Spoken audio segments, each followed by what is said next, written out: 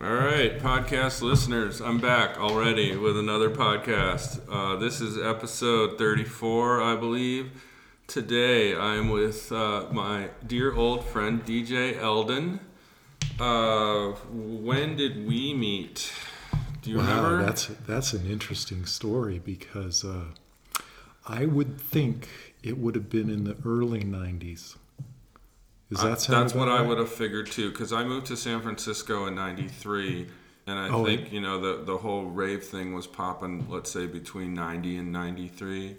Yeah, and it was before. Must have crossed paths in there. Oh yeah, and it was before you moved, because I remember you signing a poster for me before you moved. Yeah, that was before you moved. No, that's what I recollect too. Yeah. It was that time. You were very encouraging of my decision to leave school and go pursue art in an exciting new city, as were my professors at the time, actually. Yeah, that's great. Even though I was giving up a scholarship, it was just like, go do that. Yeah. Wow. So, tell me about yourself. Like, where'd you grow up? When, what era? I was born and raised here, so here in Albuquerque. I'm a New Mexico kid. That's cool. I didn't know that. Yeah, I was born and raised here. Okay. What year were you born? I was born in '59. Okay, cool. So I'm an old cat now. No, that's just it. It just puts a place on things. Yeah, so you were born here in Albuquerque in '59. That's right. Well, holy shit, there's a whole story in and of itself. Like, you've seen Albuquerque develop. Yeah. I mean, it must have been amazing. We were in the '60s. Yeah, my father had been in the military and had married my mom. They were from southern New Mexico, and they had traveled in the military for years, Waco, Texas, and and he did his stint in the Air Force. And then he came back here to the labs because he was able to get a job with Sandia Labs. And so, it was like a little middle America family, with the first home and whatnot. And I was the third child. Okay. The only child here in New Mexico. They had two my sisters elsewhere, but then it was here, So I grew up here, born and raised here. And, of course, had a big family because the family was from southern New Mexico, a large Hispanic family. And went to school here in Albuquerque, just public school here in Albuquerque. Which high school did you graduate from? I graduated from Del Norte. Oh, me too. And top of my class in Del Norte, I was up there. I was too. I was number 21 out of 400, and that's what gave me the scholarship to UNM. And I was number 3. Wow. Yeah, okay. So and how big was your class? Your graduating seniors? 400 and almost 500. Damn near big, where mine big was. Classes. They split Del Norte up when I was there because La Cueva opened, and they took students from all those different districts. So my graduating class was much, much smaller than usual for the late 80s. Yeah, and I don't even remember Del Norte. Yeah. Because when I went to Del Norte, I was already in radio. I had gotten special permission to attend the University of Albuquerque, which is now St. Pius High School, but it was the University of Albuquerque at that time. And so I got special permission to get into the radio program. And when was that? Like 70s? That was in the 70s, and I was enthusiastic about that because it was all soul music, and that was my love, was rhythm and blues. So I really pursued that heavily. Where did that love come from? Well, it came. I mean, again, you're growing up in New Mexico. Like, where are you catching R&B? And my sisters were big fans of the Beatles and the Rolling Stones and all the kind of rock but my love was all from R&B, and I think it came from just the fact that I would tune into these radio stations late at night. You could catch these stations on these jumps, so I'd hear Denver, and I'd hear Dallas, and I'd catch these things every kind of But I was a real fan of the Black Station in Denver. And then here's the craziest part. A few doors down from us lived a guy named Neil Murray. And he was a huge broadcaster, a TV broadcaster on KOAT TV. He was a black, and he did this show called On Your Behalf. Okay. But he befriended me. It was the craziest thing because and I used to go over and he used to play these old tapes from Philadelphia because he was a Philly DJ. Priests from the East in Philadelphia. Priests from the East. And I remember they had all the cool nicknames back then. Yeah, that's awesome. And so he encouraged me to pursue radio. And that's what I did. I kind of pursued radio in that realm, So he provided kind of encouragement, but I did it on my own as far as going to bugging them at the radio station until they really. I did the same thing at KUNM when I was in college. I was on Street Beat on Friday nights. Yeah. And he did KUNM, by the way. When I knew him, he was doing a little show with the Old Soul Show on KUNM. Back in those days. Yeah. And so that's it. That's how I got in. Yeah, so did you have to... I remember there was what's the organization that oversees all the radio stuff? That's like the federal organization. The FCC. The FCC. So you had to get like an FCC license to even... Broadcast license at that time. Have your voice on the air. At that time, yeah. Yeah, so you had to go through that process back then. Oh, yeah. And then, so I did all of that and worked after school in ninth and 10th grade. Wow, you were young doing all that. Yeah, and I had this thing, it was... and I went by the name Eldon's Career. That's kind of what I started doing, and then and I had this whole very very soulful persona on radio. Sure. And then that was part of it, right? Yeah, but then like part of your marketability as a radio host was the personality that you put across. I'm thinking of like Wolfman Jack. A lot of I can't imagine any young people that are most of my listeners know who that is, but but you know what I mean. There was that personality. Like WKRP in Cincinnati was a popular show when I was young. Oh yeah, all about radio and DJs. And they all had these really like colorful personalities that came across in the air and attracted listeners, and they could get better jobs in better cities because of their listenership. Let's say. And I was a shy guy. I mean, I was never one that wanted to be the front man and wanted to do MC work and all of that. I was pretty shy. But behind the mic, you're in a studio with nobody there. You can do whatever you want. That's what I would think. You can let go. My experience there too. You're really just in a booth by yourself for the most part. Right. You can take phone calls and whatnot. But it's a whole different thing. So in high school, that's where I went to KRZY. I got hired so that I would only go a half day to school, and then I'd work at the radio station. And I was so lucky because Ray Moran, who ran the station, he saw me as a pretty bright kid, and he was needing a music director at that time. And so basically kind of showed me the ropes, and I became music director at KRZY, which was country radio, totally out of my league, not something that I was really into. What is the position of music director? Well, it was someone who could look at the charts, pick the songs that were going up the charts, of course, early on with the help of the program director, etc. But, they'd say, we're going to add this, and then I'd do all the work. I mean, I'd physically put them in the carts so that they could be played and labeled and all that. So, and then I had this amazing music library that I took care of. So you were kind of setting things up for the on-air DJ, let's Absolutely, say? Yeah. Getting all the tracks ready and And then I worked weekends, midnight to 6, Friday and Saturday nights. I had a job from midnight to 8 a.m. for about 6 months in San Francisco. It was the roughest job I ever had. That's a rough, yeah. That zombie lifestyle is trippy. Like And you're totally in the reverse, going home when everybody's going to work. But what made it even worse was during the week I was normal, and then the weekend. Yeah, I wasn't doing that. You switched. you switched roles.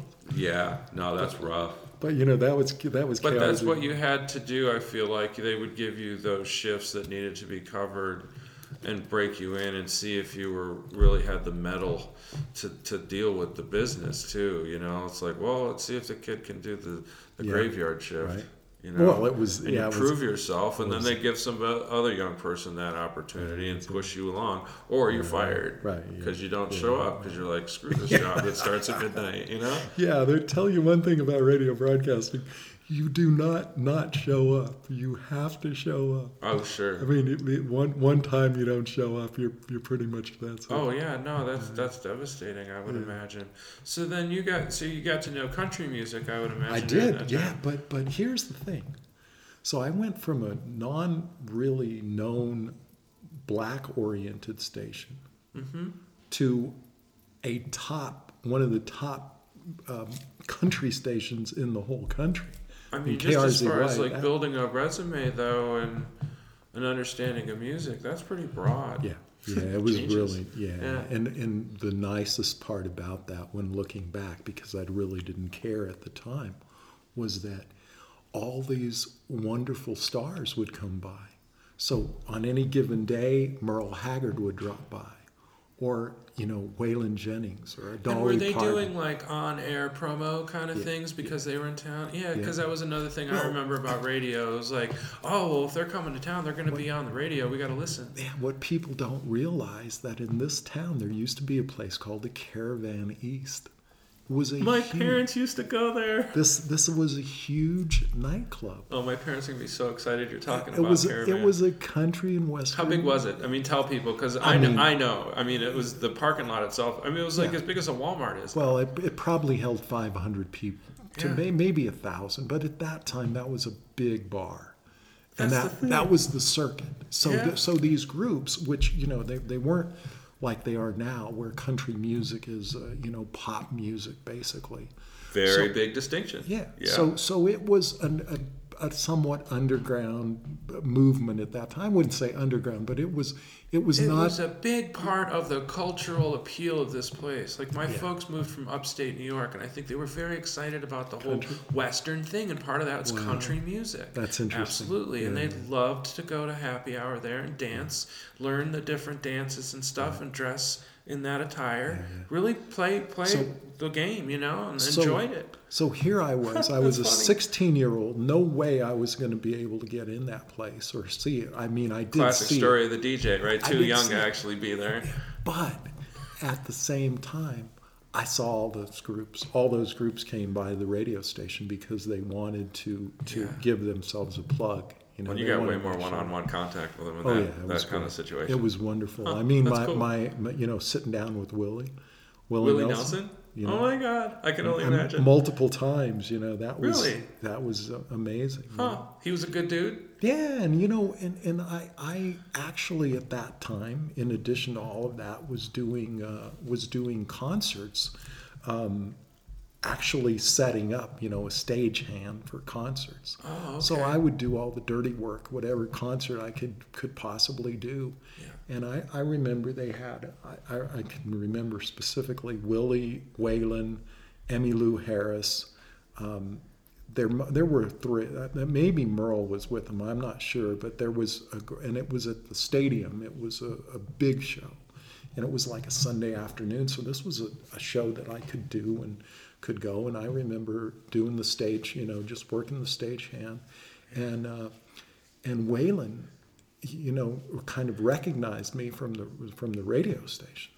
Oh, sure. What you're doing this too, whatever. Oh, sure. Invited me in the dressing room with them, and that's and hung out with them for a while. Those are important moments. I've been able to go backstage at some big concerts too, and it's a wonderful world to drop in on. For a kid my age, at that time, it was just fun. Yeah, and when he but also said, makes it then kind of palpable, and it's like, oh, these are people are talking to me because they're interested in me. Like, it's not that they play guitar good, or they play, they do this or that good, but they're still just these people. You know what I mean? Some of them are maniacs, but and he was great. I mean, he said to me, hey, you're carrying out my guitar. Come on, you're walking on stage. You're carrying out my guitar. Cool.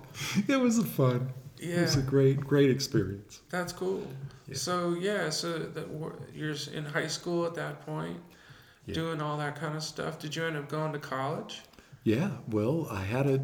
Here's the even University crazy. Of Albuquerque, here's an even crazier thing. Right? Yeah, University of New Mexico. Oh, okay. You went to UNM. So we went to UNM.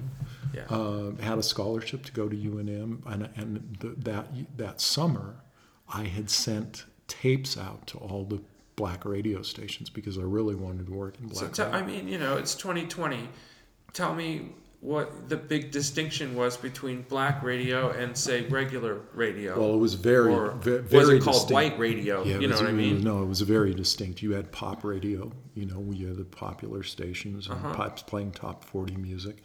But top 40 music, it was so segregated at that point that you really got only a few, some Motown stuff or some really crossover stuff. But Sirius black radio was just like Sirius country radio. It was country.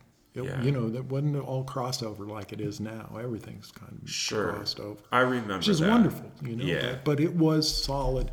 So for me, I wanted to I wanted to be a part of black radio. So I sent all these resumes and the demo tapes to the top.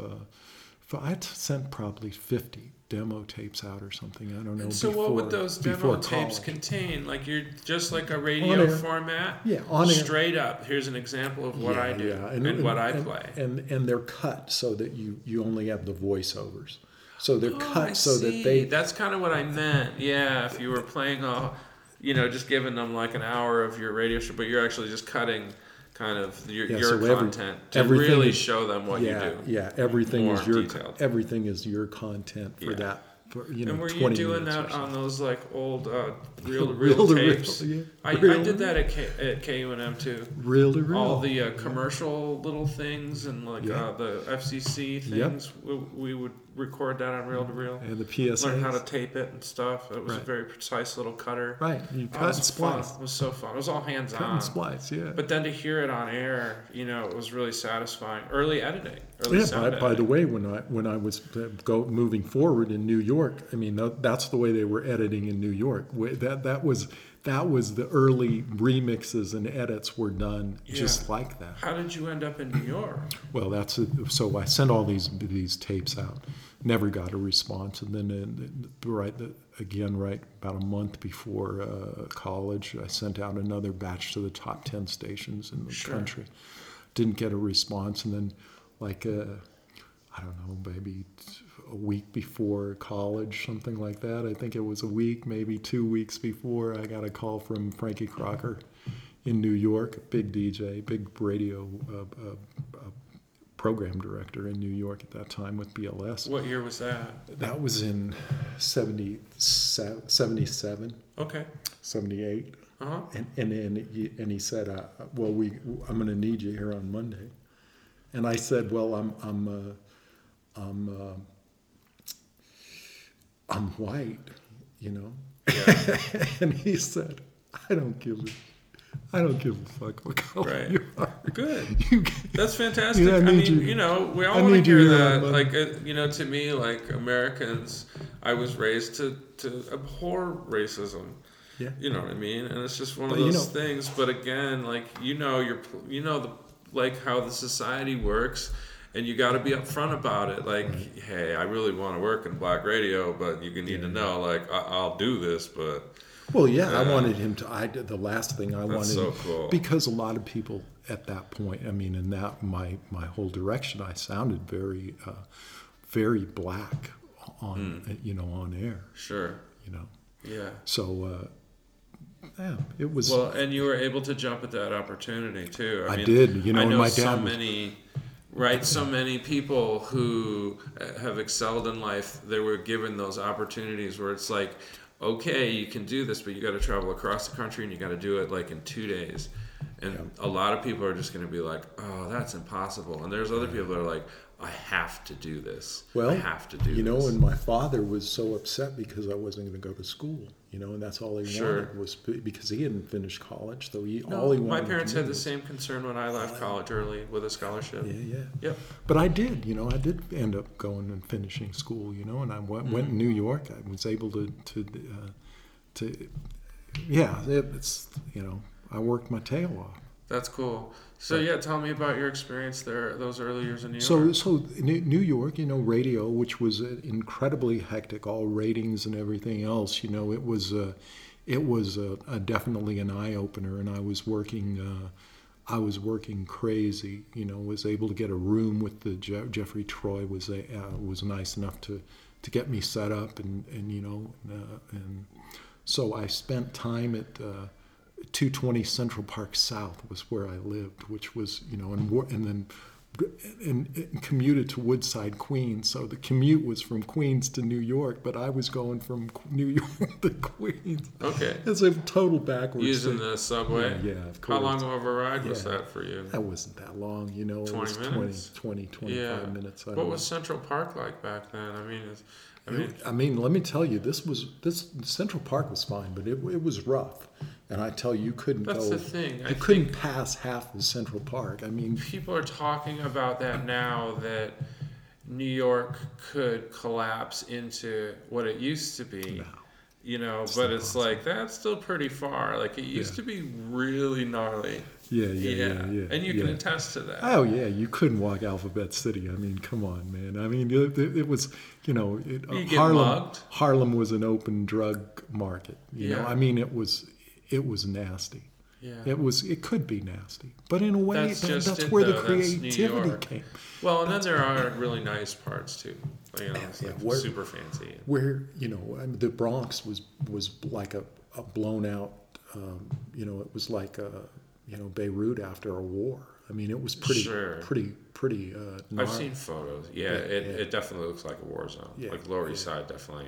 I think those are more the pictures. And you know, at one point I lived at, you know, well, this is even before moving to New York, because I had visited New York. I was lucky enough to attend a summer camp in New York. I had a scholarship to Camp Rising Sun, which was a wonderful organization, and you know, and I was one of 30 boys from the United States chosen, and this was when I was 14. So from Del Norte, you know, I was able to go to summer camp there, and then I went back the following year. So those were my first experiences with New York, and being alone in New York for a few days, and then, you know, going upstate to so I was aware of New York, and I'd been there, you know, even though my family had never traveled, and I was the one who had gone.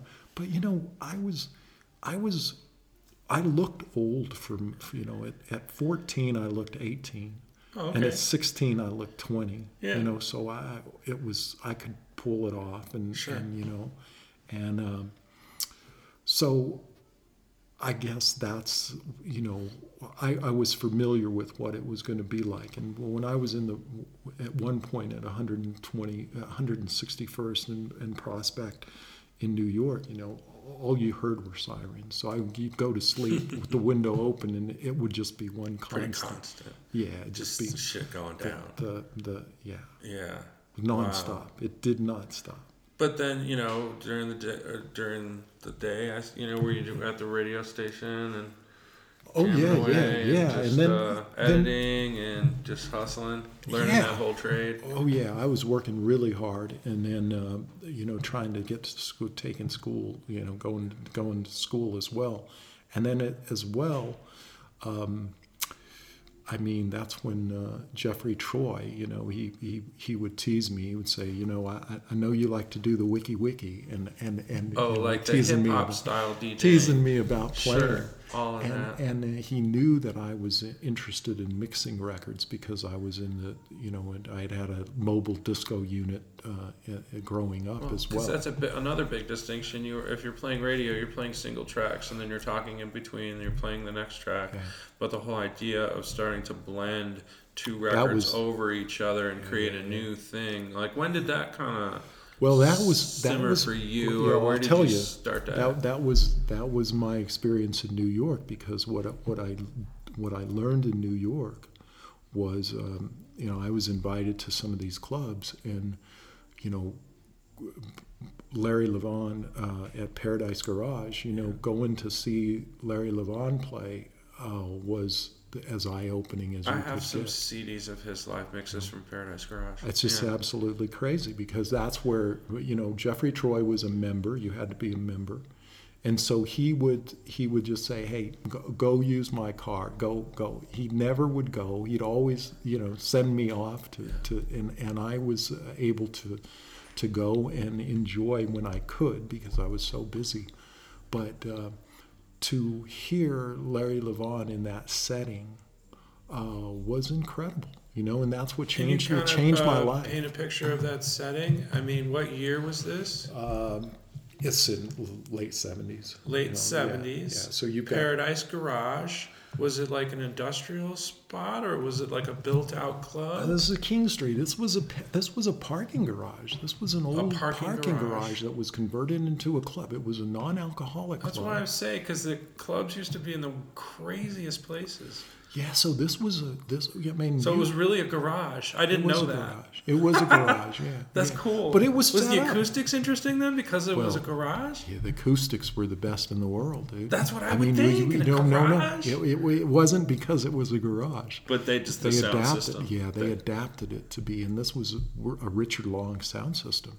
Well, I think that's another factor that people need to understand, is that going into a club or like a rave from my era, like the physical force of the sound is a phenomenon of its own. Right. And to be in this space of sound and this meant for that is a whole interesting experience that I don't think, if you haven't done that, you just have no idea. And you don't really understand, say, like dance music in a way, because you've never felt it in your bones. Right. Well, and that's you know, here I was playing it, you know, but when you experience in that environment, and when I tell you about this environment, it's an environment in which, and you mentioned feeling the sound, but the Paradise Garage was a place where we could have a conversation in the middle of the dance floor, just like we are having right now. Crazy. We would not the rave scene, not where you yell at each other. Oh, sure. We had to scream at each other in a rave. That's not good sound.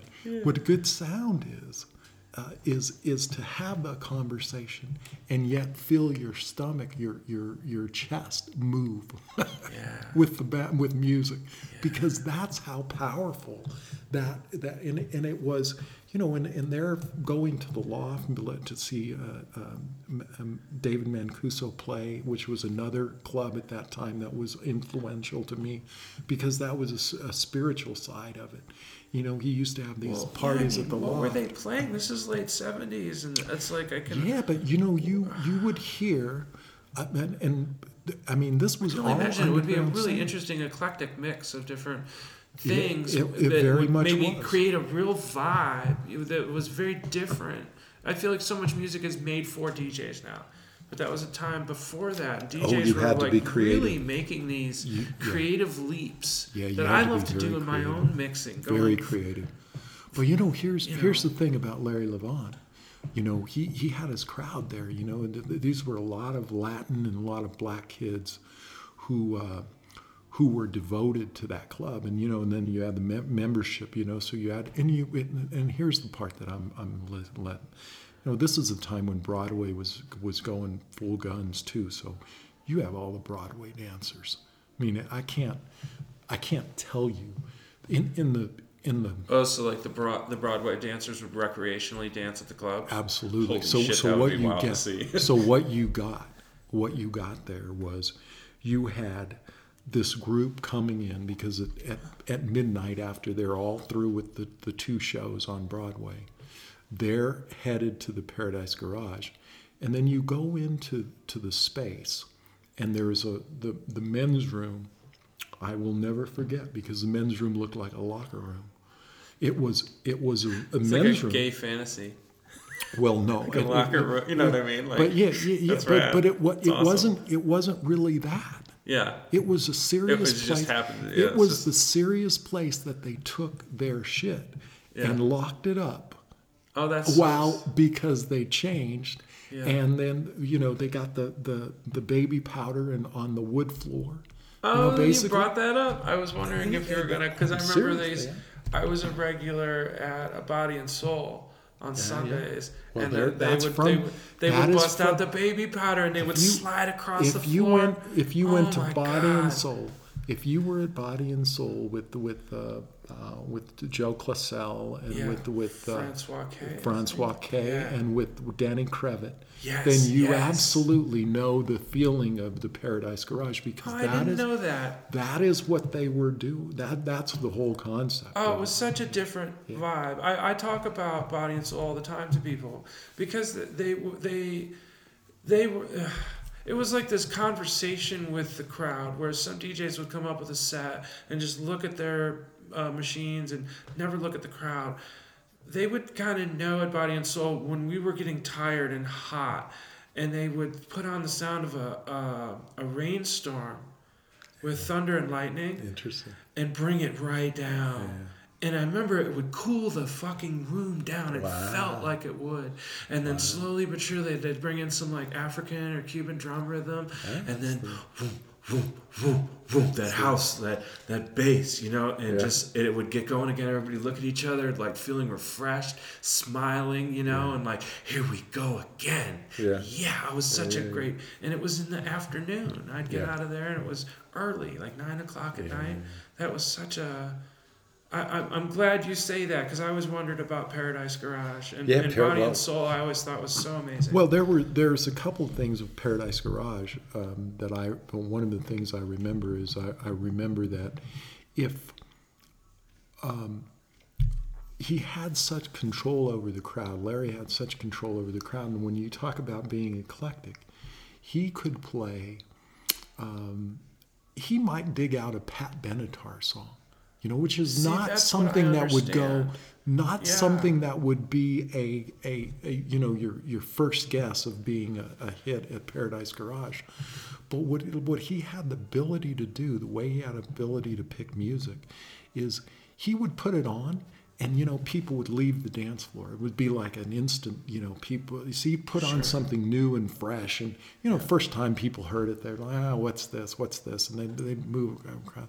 But, somebody you probably know of him, Danny Tenaglia, would tell me the story. Danny would tell me the story that, man, we would be at the Paradise Garage, and he'd put on a rock tune, he put on Pat Benatar, whatever, and we'd leave the floor, go, and we knew that if we didn't get back on the floor, he'd let that record go to the very end, to the click, click, click of the end of that thing, and then he'd put it right back on. Because that's the way he was. Larry was like, interesting. He'd like, you little bitches, you don't get this? Here, you're going to hear it again. Well, yeah, I mean, that's kind of the expert talking. Like, you're not feeling this? Then that's on you. You're lost. But I'm going to pound this down your throat until you feel this, because this is good. Yeah, and by the way... In 2 weeks, that's cool. In 2 weeks, that would be the biggest record in the club. Oh, that's funny. Because he just knew the power of. And Danny would say it was the craziest thing, because every single time he did that, it became a monster hit at the garage. And no one, So did you end up DJing in clubs and stuff too? Yeah, I did, yeah. Jim Burgess was the one who kind of helped me out. So how about your approach to building sets and whatnot? Were you just kind of taking their lead and working from your knowledge of music and being like, well, how would I build a groove? Like, or had, there really been music catered to DJs started to come around yet? I think for me, it was much about the technical end of it. You know, it was much about playing records in key, on beat, you know, but trying to build and trying to layer. You know, one thing that I was really influenced years later was by you know, Yeno, San Francisco. I mean, Yeno and those guys, the Wicked guys. I went to those parties, man. Yeah, I remember, you know, absolutely. You know, Garth, when you got Garth and Yeno, and of course, and you know, I've played with them many times, but I can tell you those parties in which they could build on a groove solidly. And you know, there's a guy in New York. He doesn't get much notoriety, but Angel Mareas, who was just a master of, you know, you take one song and you layer it, and here's another song, and then here comes another, you know, and really seamless. Is that kind of the technicality? Yeah, well, that was me. Or? That was really what I strived to do. You know, that was what I was into. And you know, a lot of people find that boring. A lot of people will say, "Dude, when are you going to change the record?" You know, it was like that, and that was a compliment to me. Come on up, tell me to change it again. I agree. With my kind of more eclectic vinyl mixes, I like it to appear as if it's one track almost. Yeah, because it's just this fluid thing, and it's just this emotional ride, you know?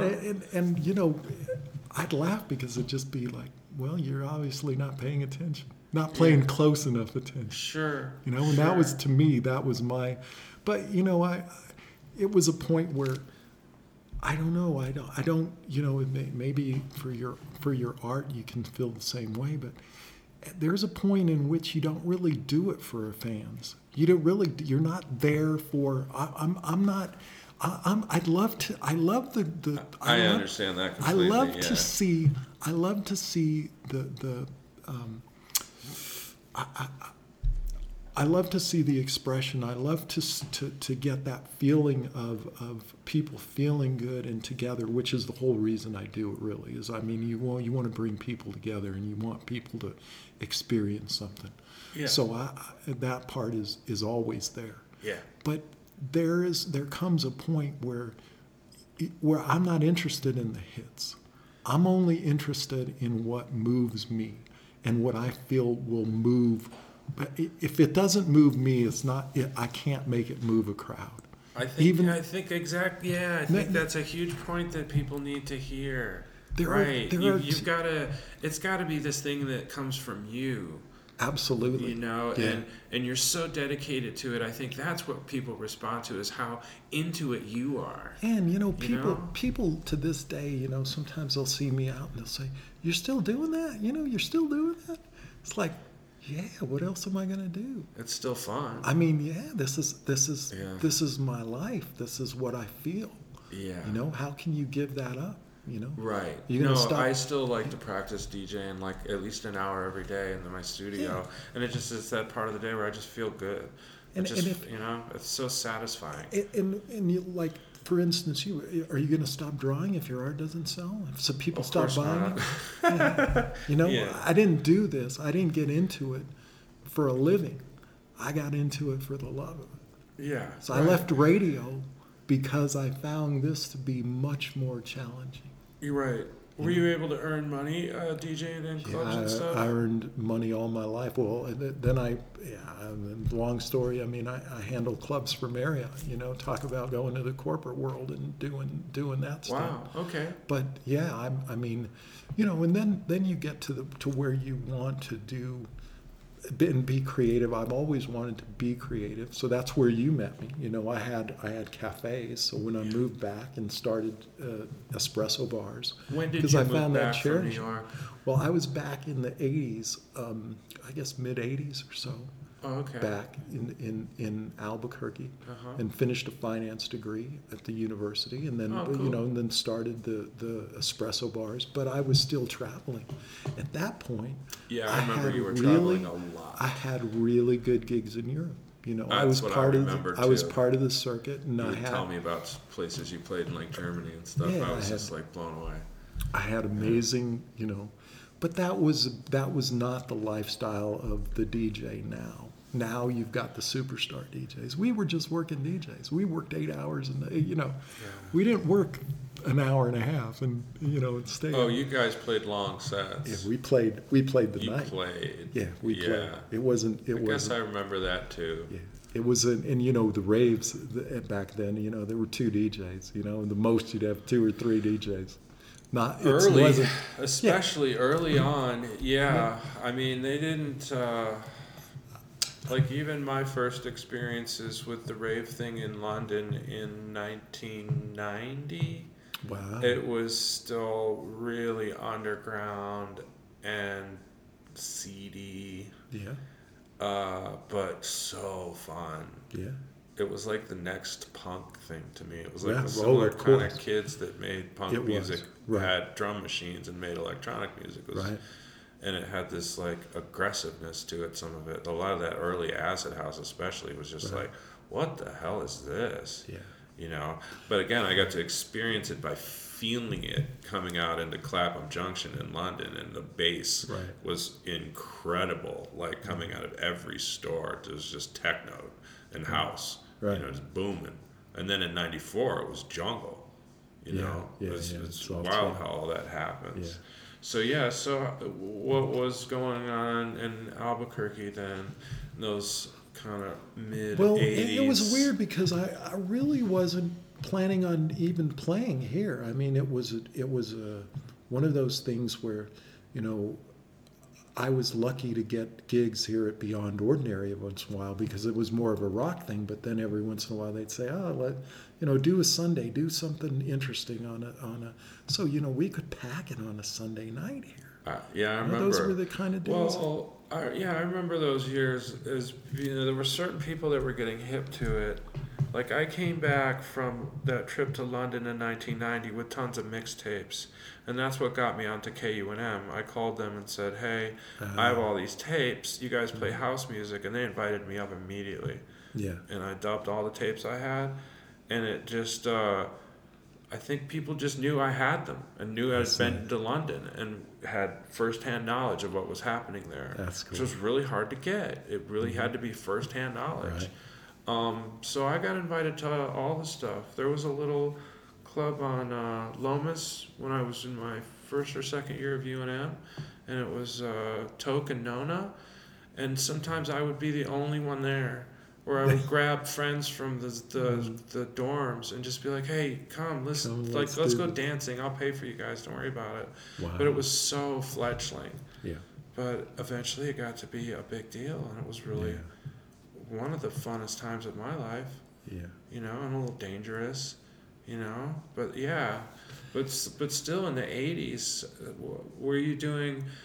Oh, were you playing industrial music at all? Did you ever do that? Yeah, because that was a big part of nightlife, I feel like, in those years. Yeah, I wasn't really, but, Front 242, I mean. Exactly. It's just, we were all listening to that stuff. Right. Yeah. And, I mean, Depeche Mode and all that stuff, there was always I just remember that was part of of Albuquerque scene. Right, yeah. That like, industrial alternative scene was pretty big here. Yeah, and I know that out of that is really when I came back into playing here, and doing raves and be involved in that scene. Sure. And doing the warehouse that parties. Must have been exciting to see the rave thing develop, and that you're still like, relevant and a big player, and like, can go right into that world. Well, yeah, but that was all from mixing. To me, it was nothing different than mixing in clubs full on. So it was easy to do that and to move into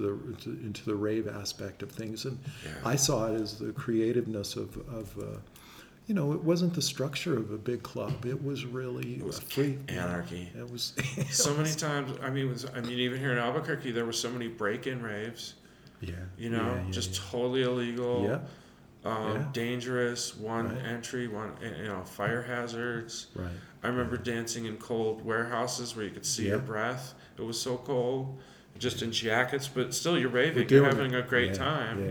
Well, we did all that. That's for sure. Exactly, right? Yeah, it got really crazy. I remember though that when you would play, it was this like, I mean, it's like young people are just going to kind of play the music that's around them right then, whereas an older person is going to pull from different eras and different stuff and pull together what I consider more of a rich set. Well, you for know, me, and you always did that. You always had this I appreciate that because personal groove that we really were feeling. the reason why I think, I mean, being brought up in real music and soul and funk and just a serious bass line and I just you know the difference between real music and somebody in their bedroom, just playing around. That's such a big point to make. And to me, that was my strength. And to me, I think it still is, in the sense that, I mean, I can still bring to the table a great deal of history and bring back those sounds. Someone told me the other day, they listened to a stream and they said, you played a bunch of classics. Well, the truth was, I didn't play any classics.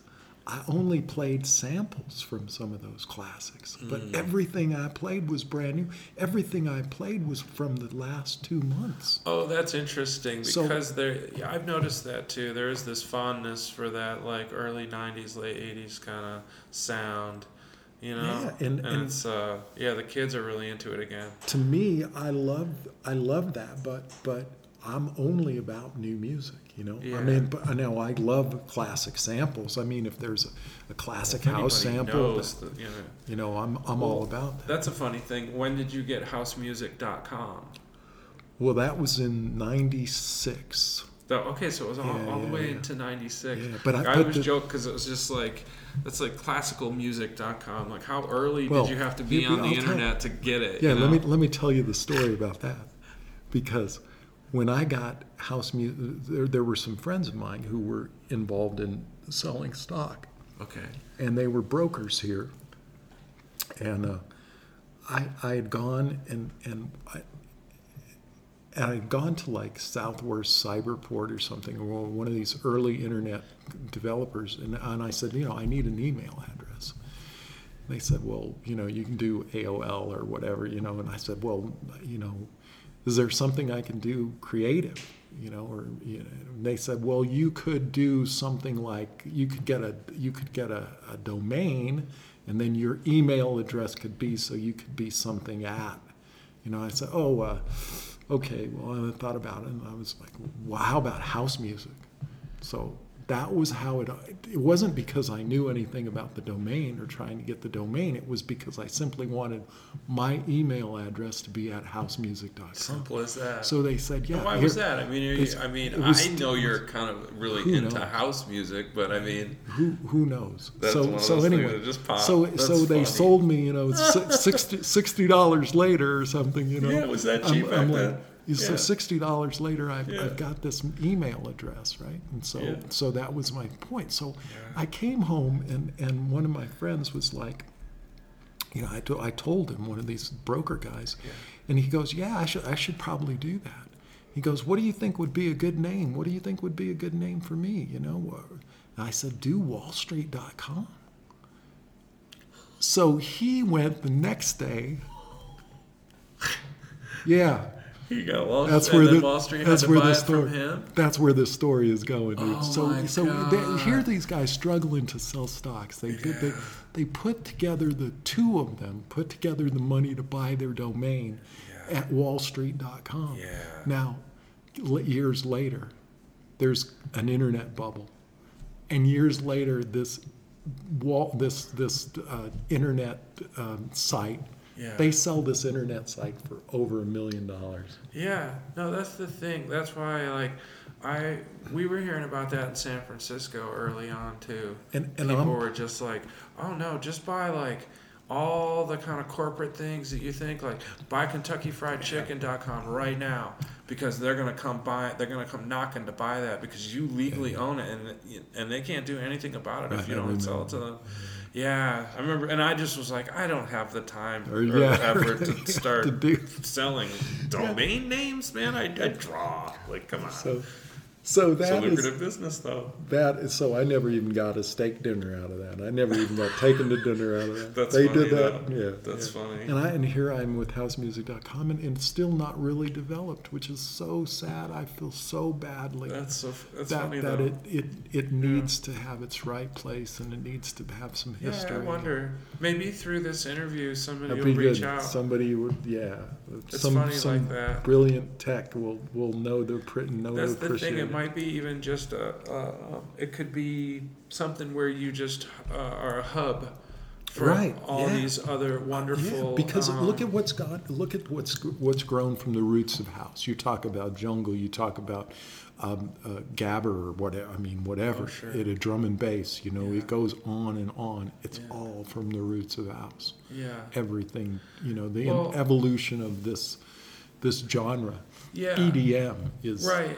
Well, the thing too, for me, there's a lot of corny ass house music, and I can understand why some people are kind of hate on it. Even like the house remixes you might hear on the radio or something. Usually they're Right. terrible, Right. but there is I love what we kind of classically call deep house, and it Right. has this emotional quality to it that I really connect with on the dance floor. Absolutely. It's pretty much my favorite style of electronic music to dance to. Right. It's almost like ecstatic, and it's this really prolonged groove. And also, I kind of experienced it too at the big gay clubs in San Francisco, like on Sundays, even like Body and Soul. And it's like, I had a friend explain to me that growing up gay, they weren't accepted in the churches, so they had to congregate and do their own thing on Sundays. And the like tea dance kind That's of what it'll- tradition yeah, right. is really just their way of getting together and having church and giving praise to God. And Right. that's the gospel connection with vocals and house music to me is Right. like it's church, but it's their church. Yeah. And I've experienced that like religious connection to dancing with at a communal rhythm That's with a group of exactly, yeah, people, yeah. right? And that's what I've always found, that to bring people together, so of all walks of life. I mean, I love a rave when you see, at the end of a rave, and you see those people have been dancing together for 8 and 12 hours, 16 hours, whatever. Yeah. And, they look around, and they've all gone through this magical journey together. Yeah. And there's that bond that you cannot build any other way. I feel like music it's has such that. an ancient thing too. They Oh, get yeah, together, yeah, bang on some of course. drums, and Right. kind of become Yeah, egoless right, and right. just wild out, and even as a prelude to sex and stuff. Like get the thing bubbling. You know what I mean? It has a magic but trance. it's our modern way of dealing with it. There's that tribal trance effect that just being in rhythm, in that same constant rhythm for such a long period of time has. Yeah.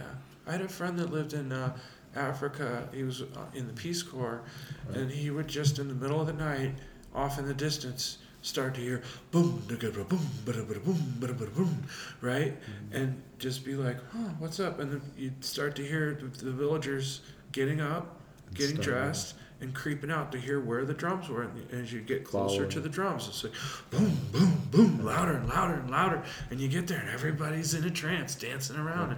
And it's just the music itself is the magnet that brings everybody there, Right. And they've been doing that forever, and it's just like, he told me that story, and I was like, do you ever go to a rave? And he was like, not really. And I was like, man, it was just like that. That's what it is. Even like those outdoor raves in the East Mountains and stuff. That's right. Right? Like you'd be driving on those dirt roads, like, I don't think we're in the right place, and you're looking at the map There on it the is. You back hear of the that boom. flyer, like, no, I think we're good. There's Just some other follow people it. behind us. And you'd get there and you'd park where they said to, and you'd still be like, I don't know. And then you'd hear, whoop, whoop, whoop. Oh, it must be over there. And you'd start to see the kids creeping out of the woods, all to that thing. And you'd get there and it would look like a UFO in the woods. That's right. They'd have some lights That's and the right. DJ, no other lights anywhere else. Yeah. Oh, those were some of the funnest ones. That's it. Right? That's yeah. it. God, that was such an amazing time. So, yeah, like, tell me about, were you traveling, say again, DJing during those years too?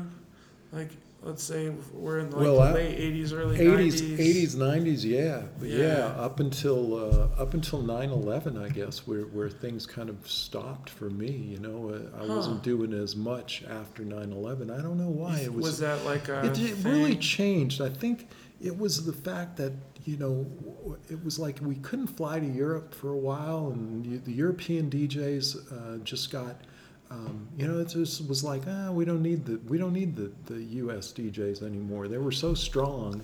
At that time, it was one of those things. Same thing in my field. And then it became this sort of popularity thing. You had to have so many followers and so much, and so many, producing was such a big thing. And I was never really a producer. I never saw myself as a legitimate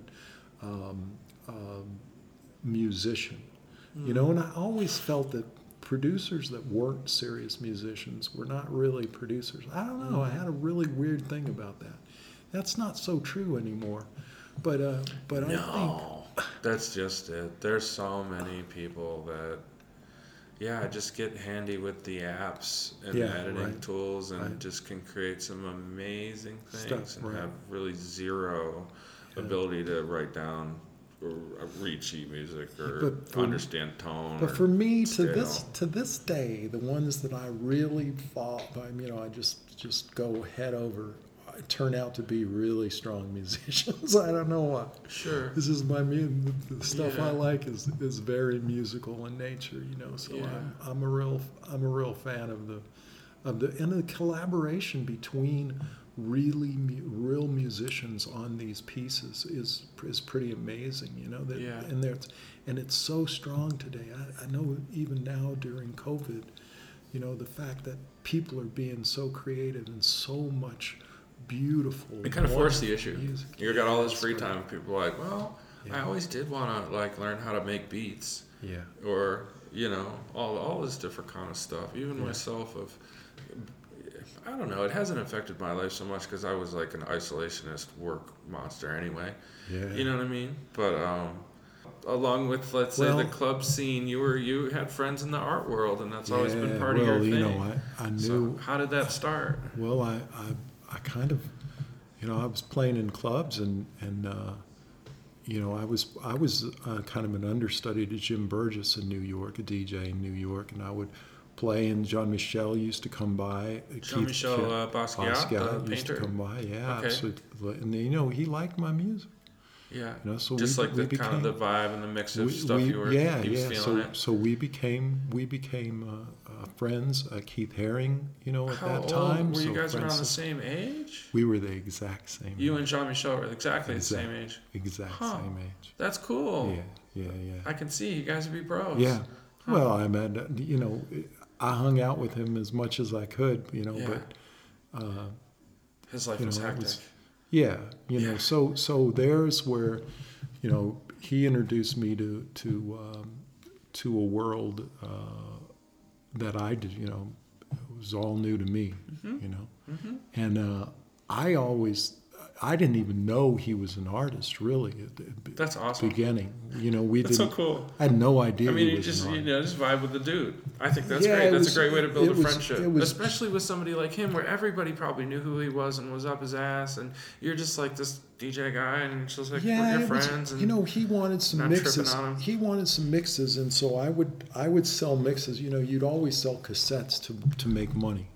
So I'd always have cassettes down. So he played that stuff when he was like painting and stuff. What was he asking for those mixes for? Yeah. Oh, okay. Yeah. So he had a nice. I would ask for the same.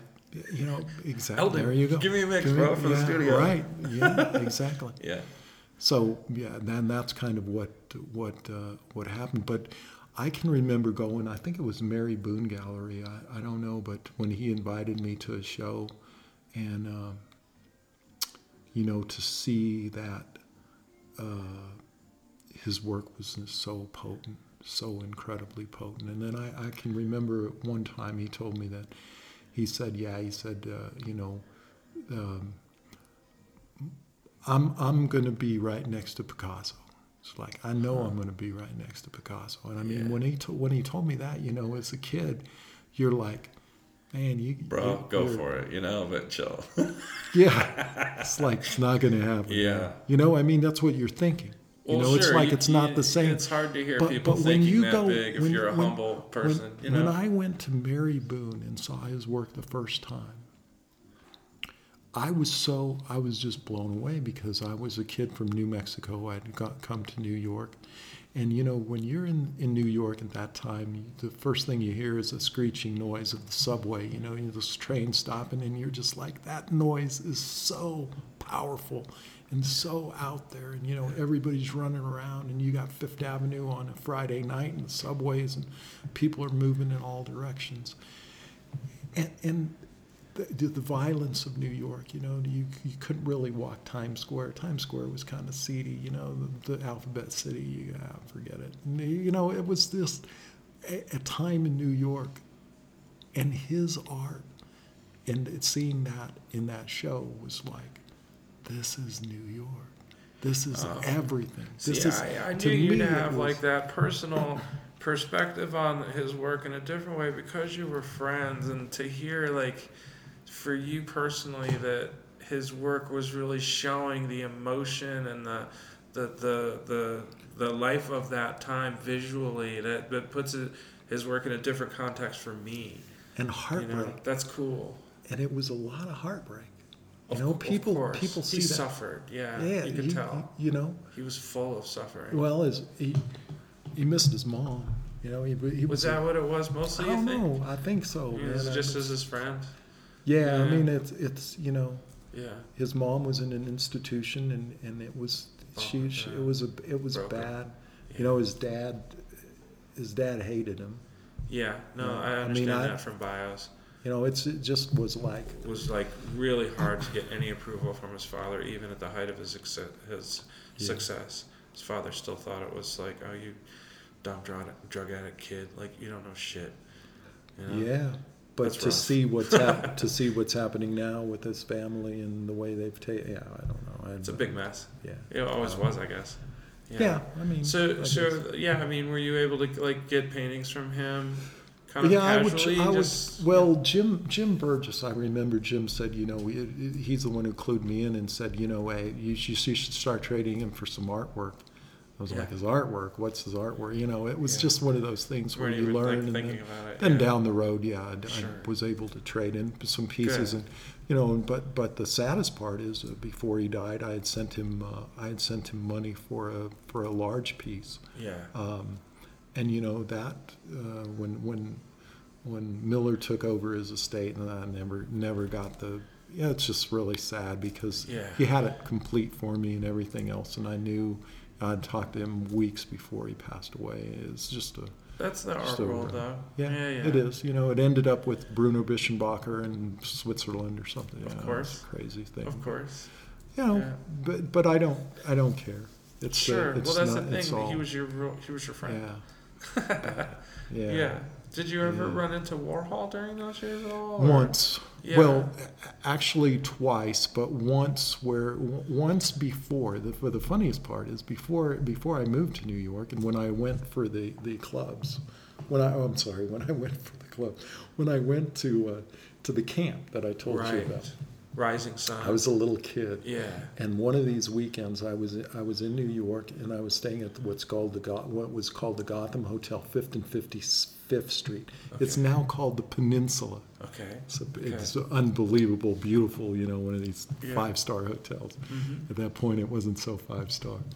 so I'm staying at the Gotham Hotel. I'm this little kid in New York, and you walk out the street, and there's a bar down downstairs, and the girls are lined up out the bar. These are all the working girls in New York. And so I'd go outside, and they'd all say, little boy, you want a date? You want a date? Right. So it's hilarious Totally. for me.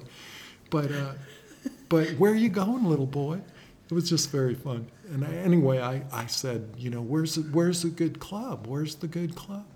Oh, right down the street, right now, next block over, Studio 54. So, as a little kid, I went to those ropes, and and stayed there for what seemed like hours, and then suddenly some woman and her son was not very, maybe a few years older than I was, but. Walked up to the ropes, and she looked at me and she said, how long you been here? How long you been here? I said, I don't know, an hour or something. And she goes, I just heard her yell, Steve, Steve, Steve. She had him come over. It turned out one of the owners of Studio 54, and he's there, all these people waiting to get in there. Must have been 1,000 people out there. Was that like the club back then? Yeah, it was. That's what I understand. That there wasn't one that was. But anyway, that was the one. She was the one who got me in. If I wouldn't been, she said, "Come on." She basically, come on with us, and we were in, and here I was a little kid. And, how old were you? I was 14 or I was 14. That's hilarious. You're 15. I might have been Studio 15. 54. Yeah. Well, you keep in mind though, awesome. It was drinking age in New York was 18 at that point. No, so it wasn't. It's still. Yeah. So at any age that you were at Studio 54. Yeah. And I looked a lot older, so like you were saying, I was pull it off. It wasn't like I looked like a little kid, but that's so cool. So.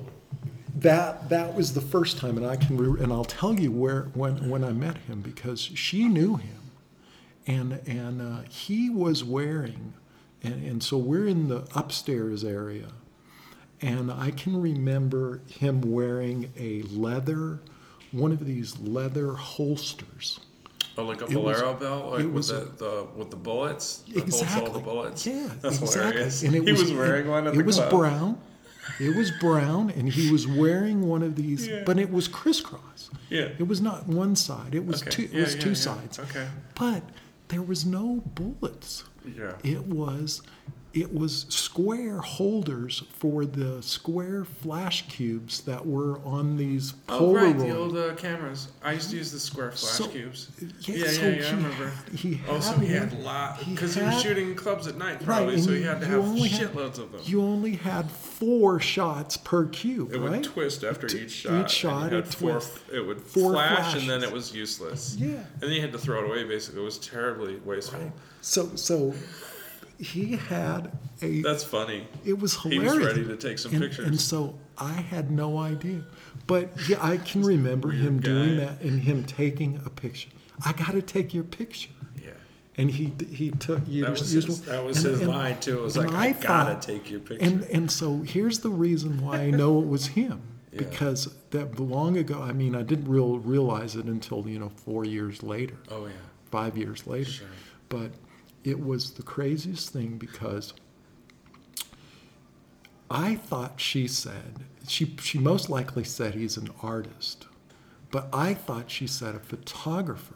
Okay. And I was inside my head, I'm laughing because I'm like, oh, if he was a real photographer, he would have had a Nikon camera, because that was would have got a good camera, and not this little cheap camera with the cube flash. A little kid from New Mexico. Right. My thing was like, you got to have a Nikon camera to be a cameraman, right. or to be a photographer. Sure. So it was a very funny thing. So That's that was my 15 minutes with the. Right. Right. So what else did you acquire kind of back then? Well, Because I remember you showing me like works from the early graffiti writers. Were you rubbing elbows with them, or were you just kind of collecting that later on? Yeah, I think that was a little bit later on, because even though I had met like John Matos Crash, and Kenny Scharf but Yeah. I knew Kenny, and hopefully he'd remember me from those days. Sure. But yeah, was he at those clubs back then too? Oh yeah. Kenny was. Yeah. Kenny was the Kenny. He's a Kenny lively was guy. the partier. Yeah. Kenny that's what was I remember. he was the Yeah. he was the fun one. I Yeah. mean, as far as I don't Yeah. know, That's cool. and He's still fun. And Francisco Clemente was kind of mellow, and Yeah. I don't know. There were Personalities. Yeah. Yeah. But it was a clan. I mean, it was Right. there were a lot of stuff going on back then. Yeah, I mean, It were was you nonstop. seeing graffiti on the subway trains back then? Oh, that's all there were. I mean, every Where train. the insides racked, Absolutely. kind of racked with tags and stuff. Absolutely. But you got to see like full outsides painted and stuff. Yeah, and it would be fun when you were taking something cross town, or mainly in Brooklyn, where you could see them, so Above you could see ground. the whole train. Yeah, above Yeah. ground in Brooklyn. You I mean, could that's see where them. Yeah. there were famous like spots where the trains would kind of come around turns where Right, the with the photographers whole- would stop and catch them. Yeah. Yeah. So Wow, you're lucky. Yeah, and I think. wasn't. I yeah, wish and I had wasn't. seen that era. Yeah, that was. Yeah, so much activity in that world. And and I can remember them talking about there was some area where all the trains were parked at night, and that's where they'd go. Exactly. And they The pay- and they station's pay at the off. end of the line. Yeah, and they Yeah. pay off some of the guys. Sometimes. Sometimes. There's all kinds of things. Yeah, I learned from a guy who learned from riding in the subway system in New York. Yeah, a kid named Agree is what we called him. That was his name. He moved here in probably 89 or 90 Wow. from Brooklyn Yeah. and became the mentor to like the whole graffiti scene here. And there was another kid from Venice, Los Angeles, that came out around the same year, and it just really put Albuquerque on the map in that way because we had That's right. really great teachers from both coasts Yeah. in this really weird place in the desert. But we had Isn't that- unlimited wall space. Yeah.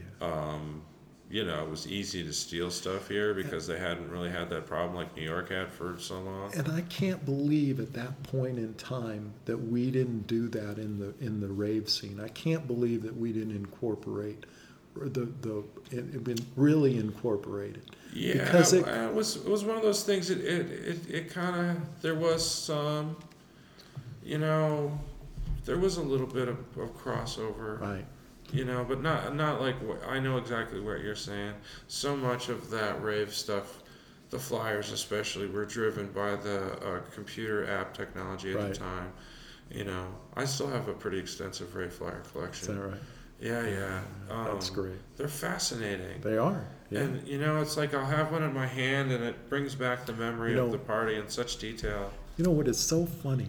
Because I don't keep any. I didn't keep any of that. That's cool. It's probably better. I don't have any pictures from New York. I don't have any wow. radio station pictures. I don't have any.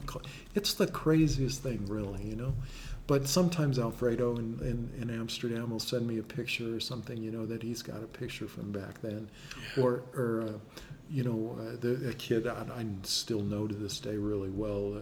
Darko in Germany will send something, from those days. But it is amazing to me that I didn't think about that. And what is the funniest thing today, though, for me is that Mark Farina, who I've played with all over the years, One of my absolute favorite DJs. For a long time, I was playing in Chicago. We met and we became friends, and I had him out here. I've had him so many times out here, and we've played all over together. But he will send me a flyer, like before he comes out or something. He'll dig out the oldest, craziest flyer, from way back when, and he's got all that stuff. He's got that collection, and he's kept it. It's a big piece of history. It's history. Yeah, it's physical. And it just makes me go crazy. It makes me so pretty emotional, about that. And you'd be surprised. I would never think that, but it's like, yeah, man, those were big deals. There back were then. so many. That's the thing. It can be hard to remember specific ones. But with that flyer in your hand and you see the lineup and then you remember the location, remember the order of the DJs even, all those extras, And I'll tell you the big difference today when you're talking about lineups. I mean, now all the DJs, they just want to be a superstar. So they're going to play. They're going to play their bigger, best, whatever. The bigger, the best. It doesn't matter what time you play. Back then, it was all about a feeling. If I was opening, I'm starting the set out proper to then showcase whoever's playing.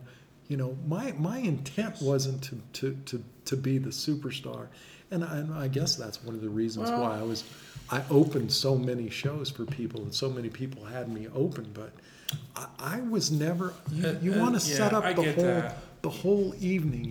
It as needs a to dancer, flow. I get that because I would sometimes show up to the raves pretty early, and you couldn't just like jump right into some hard, fast tempo. 1 a.m. kind of 2 a.m. stuff at like 10 o'clock. Come on, man, ease me into it. And I would go early knowing that probably the deep house or the down-tempo guy or like mushroom jazzy guy was going to be playing earlier. And then the headliner would be like the four on the floor, bang it out when you're as high as a kite. But then the morning sets were the best too. That's when I remember Mark Farina playing those dawn sets. He was the best at those dawn sets. Everybody would just be coming out all smiley. I remember one in Oakland. There was an outdoor area that was pretty neglected for most of the rave. It was more where people went to kind of chill outside. But the inside there was like 5 different spaces. It was a monster party. And we were kind of like getting ready to leave, and we're walking out, and Mark Farina was just starting his set, and we're like, "Fuck that, we're staying." You gotta stay. I was with John Sheridan and that little Albuquerque crew, and we're like, "No, we're definitely staying." And it was just such a great vibe, because you could tell people were ready to go home, but they're like, "Oh, I like what they're playing. We've been dancing for 8 hours, but let's dance for another 2. What the hell?" Right. And all the security guards seemed like they had been given E through the night. Yeah. And in the morning, they were the friendliest people on earth. All these gigantic, scary security guys. They were so nice. "All you kids get home safe. We love y'all.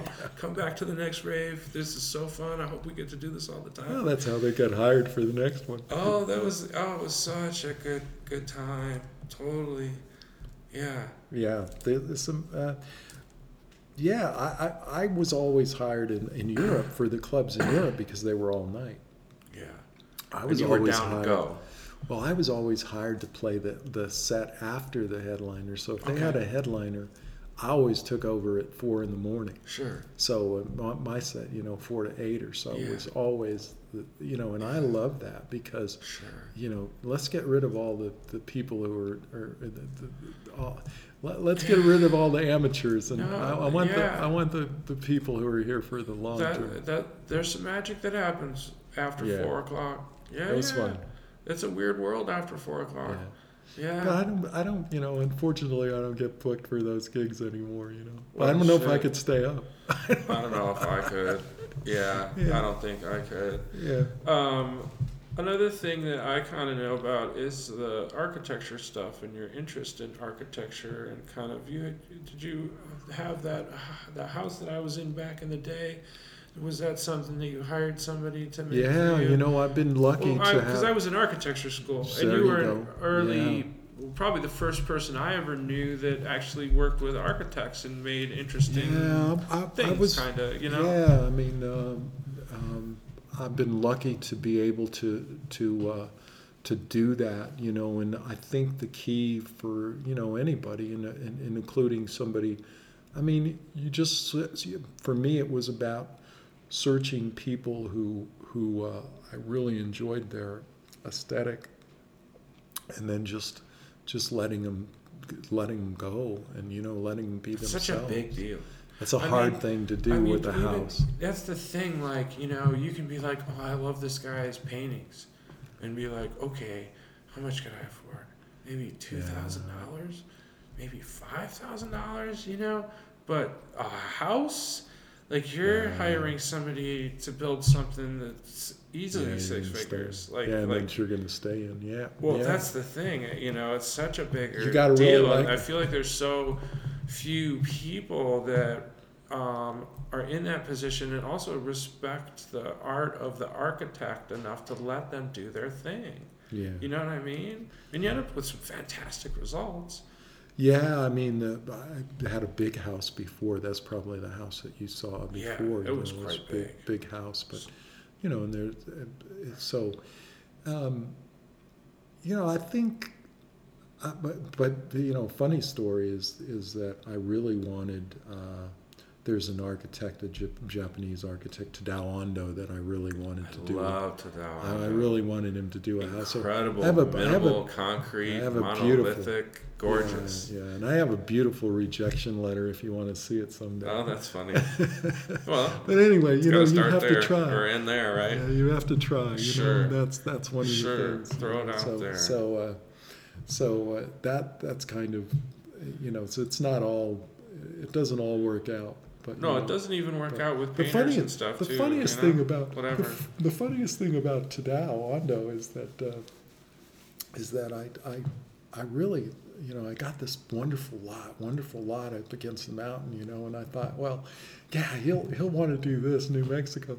He sent me this nice letter that said, you know, hey, I'm not really looking at doing any more residential homes at this point in time, and you know, and now we have so much museum work, et cetera, that I'm, you know, concentration on.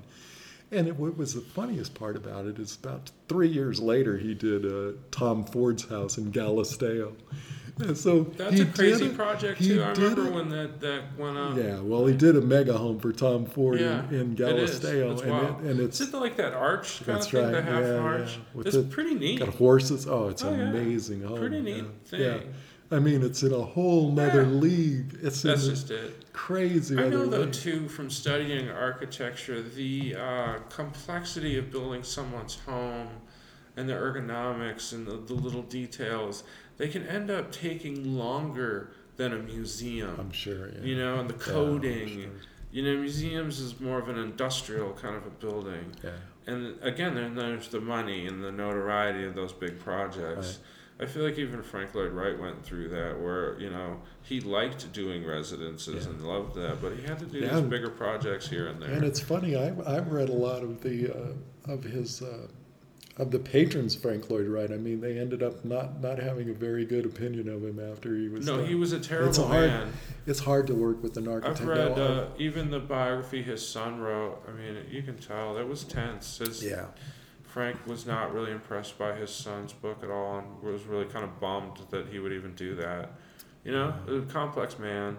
Yeah. And even the whole murder of was his wife and daughter, or his girl? It was his girlfriend. Yeah, it was like the big scandal of the time. He was seeing a woman while he was still married, I believe, and some man came to his house with an axe and killed them.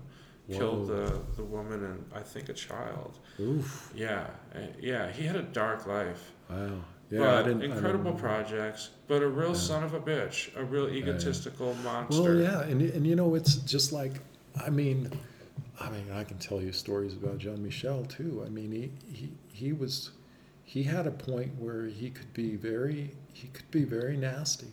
You know, he could be very, I get that feeling. Very, you know, there were times when you just think, John, we seem to have some, you know, what we might think of now as just classic mental health issues. Yeah, he probably could have really used a therapist. And, you know, maybe not so many hard drugs and all that shit too. Yeah. You know, but I mean, he really was like almost living in a box for a while, right? Like. Yeah, I mean, he was not afraid. I don't know for how long. Let me tell you. I can tell you that he was not afraid of the street. That's one thing I can tell you. Certainly. You know? Yeah. That was one thing that was very eye-opening for somebody who was always kind of sheltered and lived in, you know, in a nice, comfortable environment, even though we didn't have any money. Did you see some of his Samo graffiti? Those like When did he do I those? did see some of that. You saw some in person? But Yeah, just because they were very so funny. cool. Those little it was like little expressions or quips Yeah, or and one-liners. Very funny about that because They're he hilarious. was adamant that he was not a graffiti. He was very almost ashamed Sure. of that. I think Doze Green explained that to Yeah. me. Oh, that, there you yeah, go. he was like, Yeah. he was. They mingled, but Jean-Michel was like, "No, I'm a By painter. the way, I'm Doze, a painter." I've never even met Doze, and Yeah. it's somebody I have a lot of respect for because Doze is the shit, he was in the clubs all the time painting. Absolutely. You Yeah. know, I think he's in Brazil now. I follow him on Wow, Instagram, that's very cool. and his work is still pretty consistent. You Yeah, know with that. yeah. He had some great stories to tell me. Or sad stories about how AIDS ran through the art well. community, Yeah, and we it could really talk showed about that. people's true colors. That the gallerists wouldn't show up to certain people's funerals because there was a stink about AIDS, and it was just like, really, you represented them for years, and you're not going to go to their funeral? Like that's bullshit. And Doze really categorized certain people in New York as okay or not okay based on how they dealt with that situation. Wow. Yeah. Yeah, and I can tell you, being there, through some of that, what we lost is crazy. I mean, the talent that was, do you think though he would have just burned out anyway at some point, one way or the other, or? No, because I mean, these people, some of these people that I remember from, not really even being aware, but just from Area, for instance. Area was a club where they redid. All these guys would come in and they do. I mean, the amount of time and effort and just creativity that it was to do those things. The kind of stuff that was on Broadway. These guys were working on Broadway, and then they'd come and do all this on their spare time and what they loved. Yeah. The DJs that were intensely creative and amazing DJs that were lost one after another.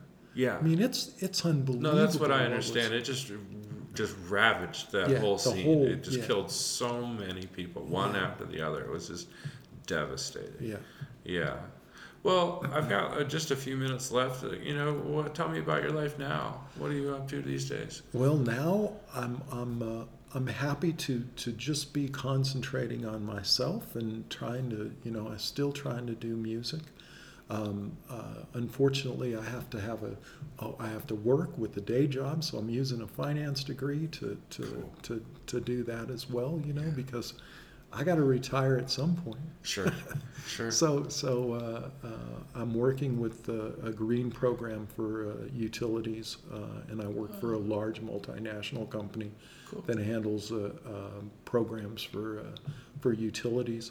But that's just a small portion of kind of where I am and what I still play. I still do. I still stream. I mean, I'm always trying to tell young people how to achieve their dreams and how we have kind of figured out our path to achieve our dreams. And part of that's a day job in a lot of cases too. Yeah. But you still want to mix, in your free time and it's not play because, out when you can. And it's not because I need to do it.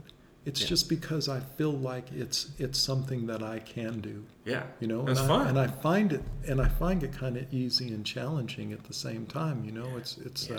It keeps me relevant, I guess. Yeah. Because I'm living in a spot that I love, but there's no clubs here. There's no big clubs that I can really play and concentrate at. Yeah. And at this point, I don't want to start one. Sure. I mean, I don't want that liability. Right. I don't want that responsibility. Exactly. So, and besides, when I was doing promotions and probably when and even throwing raves from time to time, there's a lot of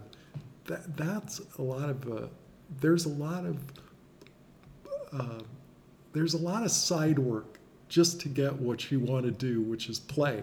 So you end up with all the shit. I threw my own raves a few times, and it wasn't like I got to enjoy them per se because I responsible for the whole fucking thing. Right.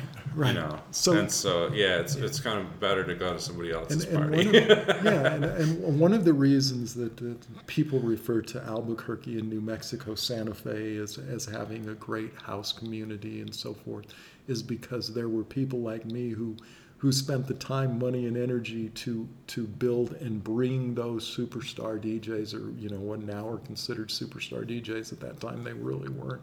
Yeah. But to bring Frankie Knuckles and to bring Little Louis Vega. Hey, I remember. Vega, thank you, Eldon. Masters of Work. I was at those shows. Yeah. Kerry Chandler, Derek Carter. That's just it. It goes on for. God bless you for that. Yeah, but anyway, those were times when I had to do the business aspect of it. Yeah. And you don't really want to do that, I didn't for the creative part. I just wanted to be creative. That's cool. So wow. Anyway. That's a great place to end it. It's perfect timing. Man, I appreciate Thank you so much. I'm glad. I learned so much about you just now. Dude, I appreciate and proud of what you've done and where you've taken this. This amazing. Thank you. Thank you so much. I have so much respect. Right on. Thanks. Thank you.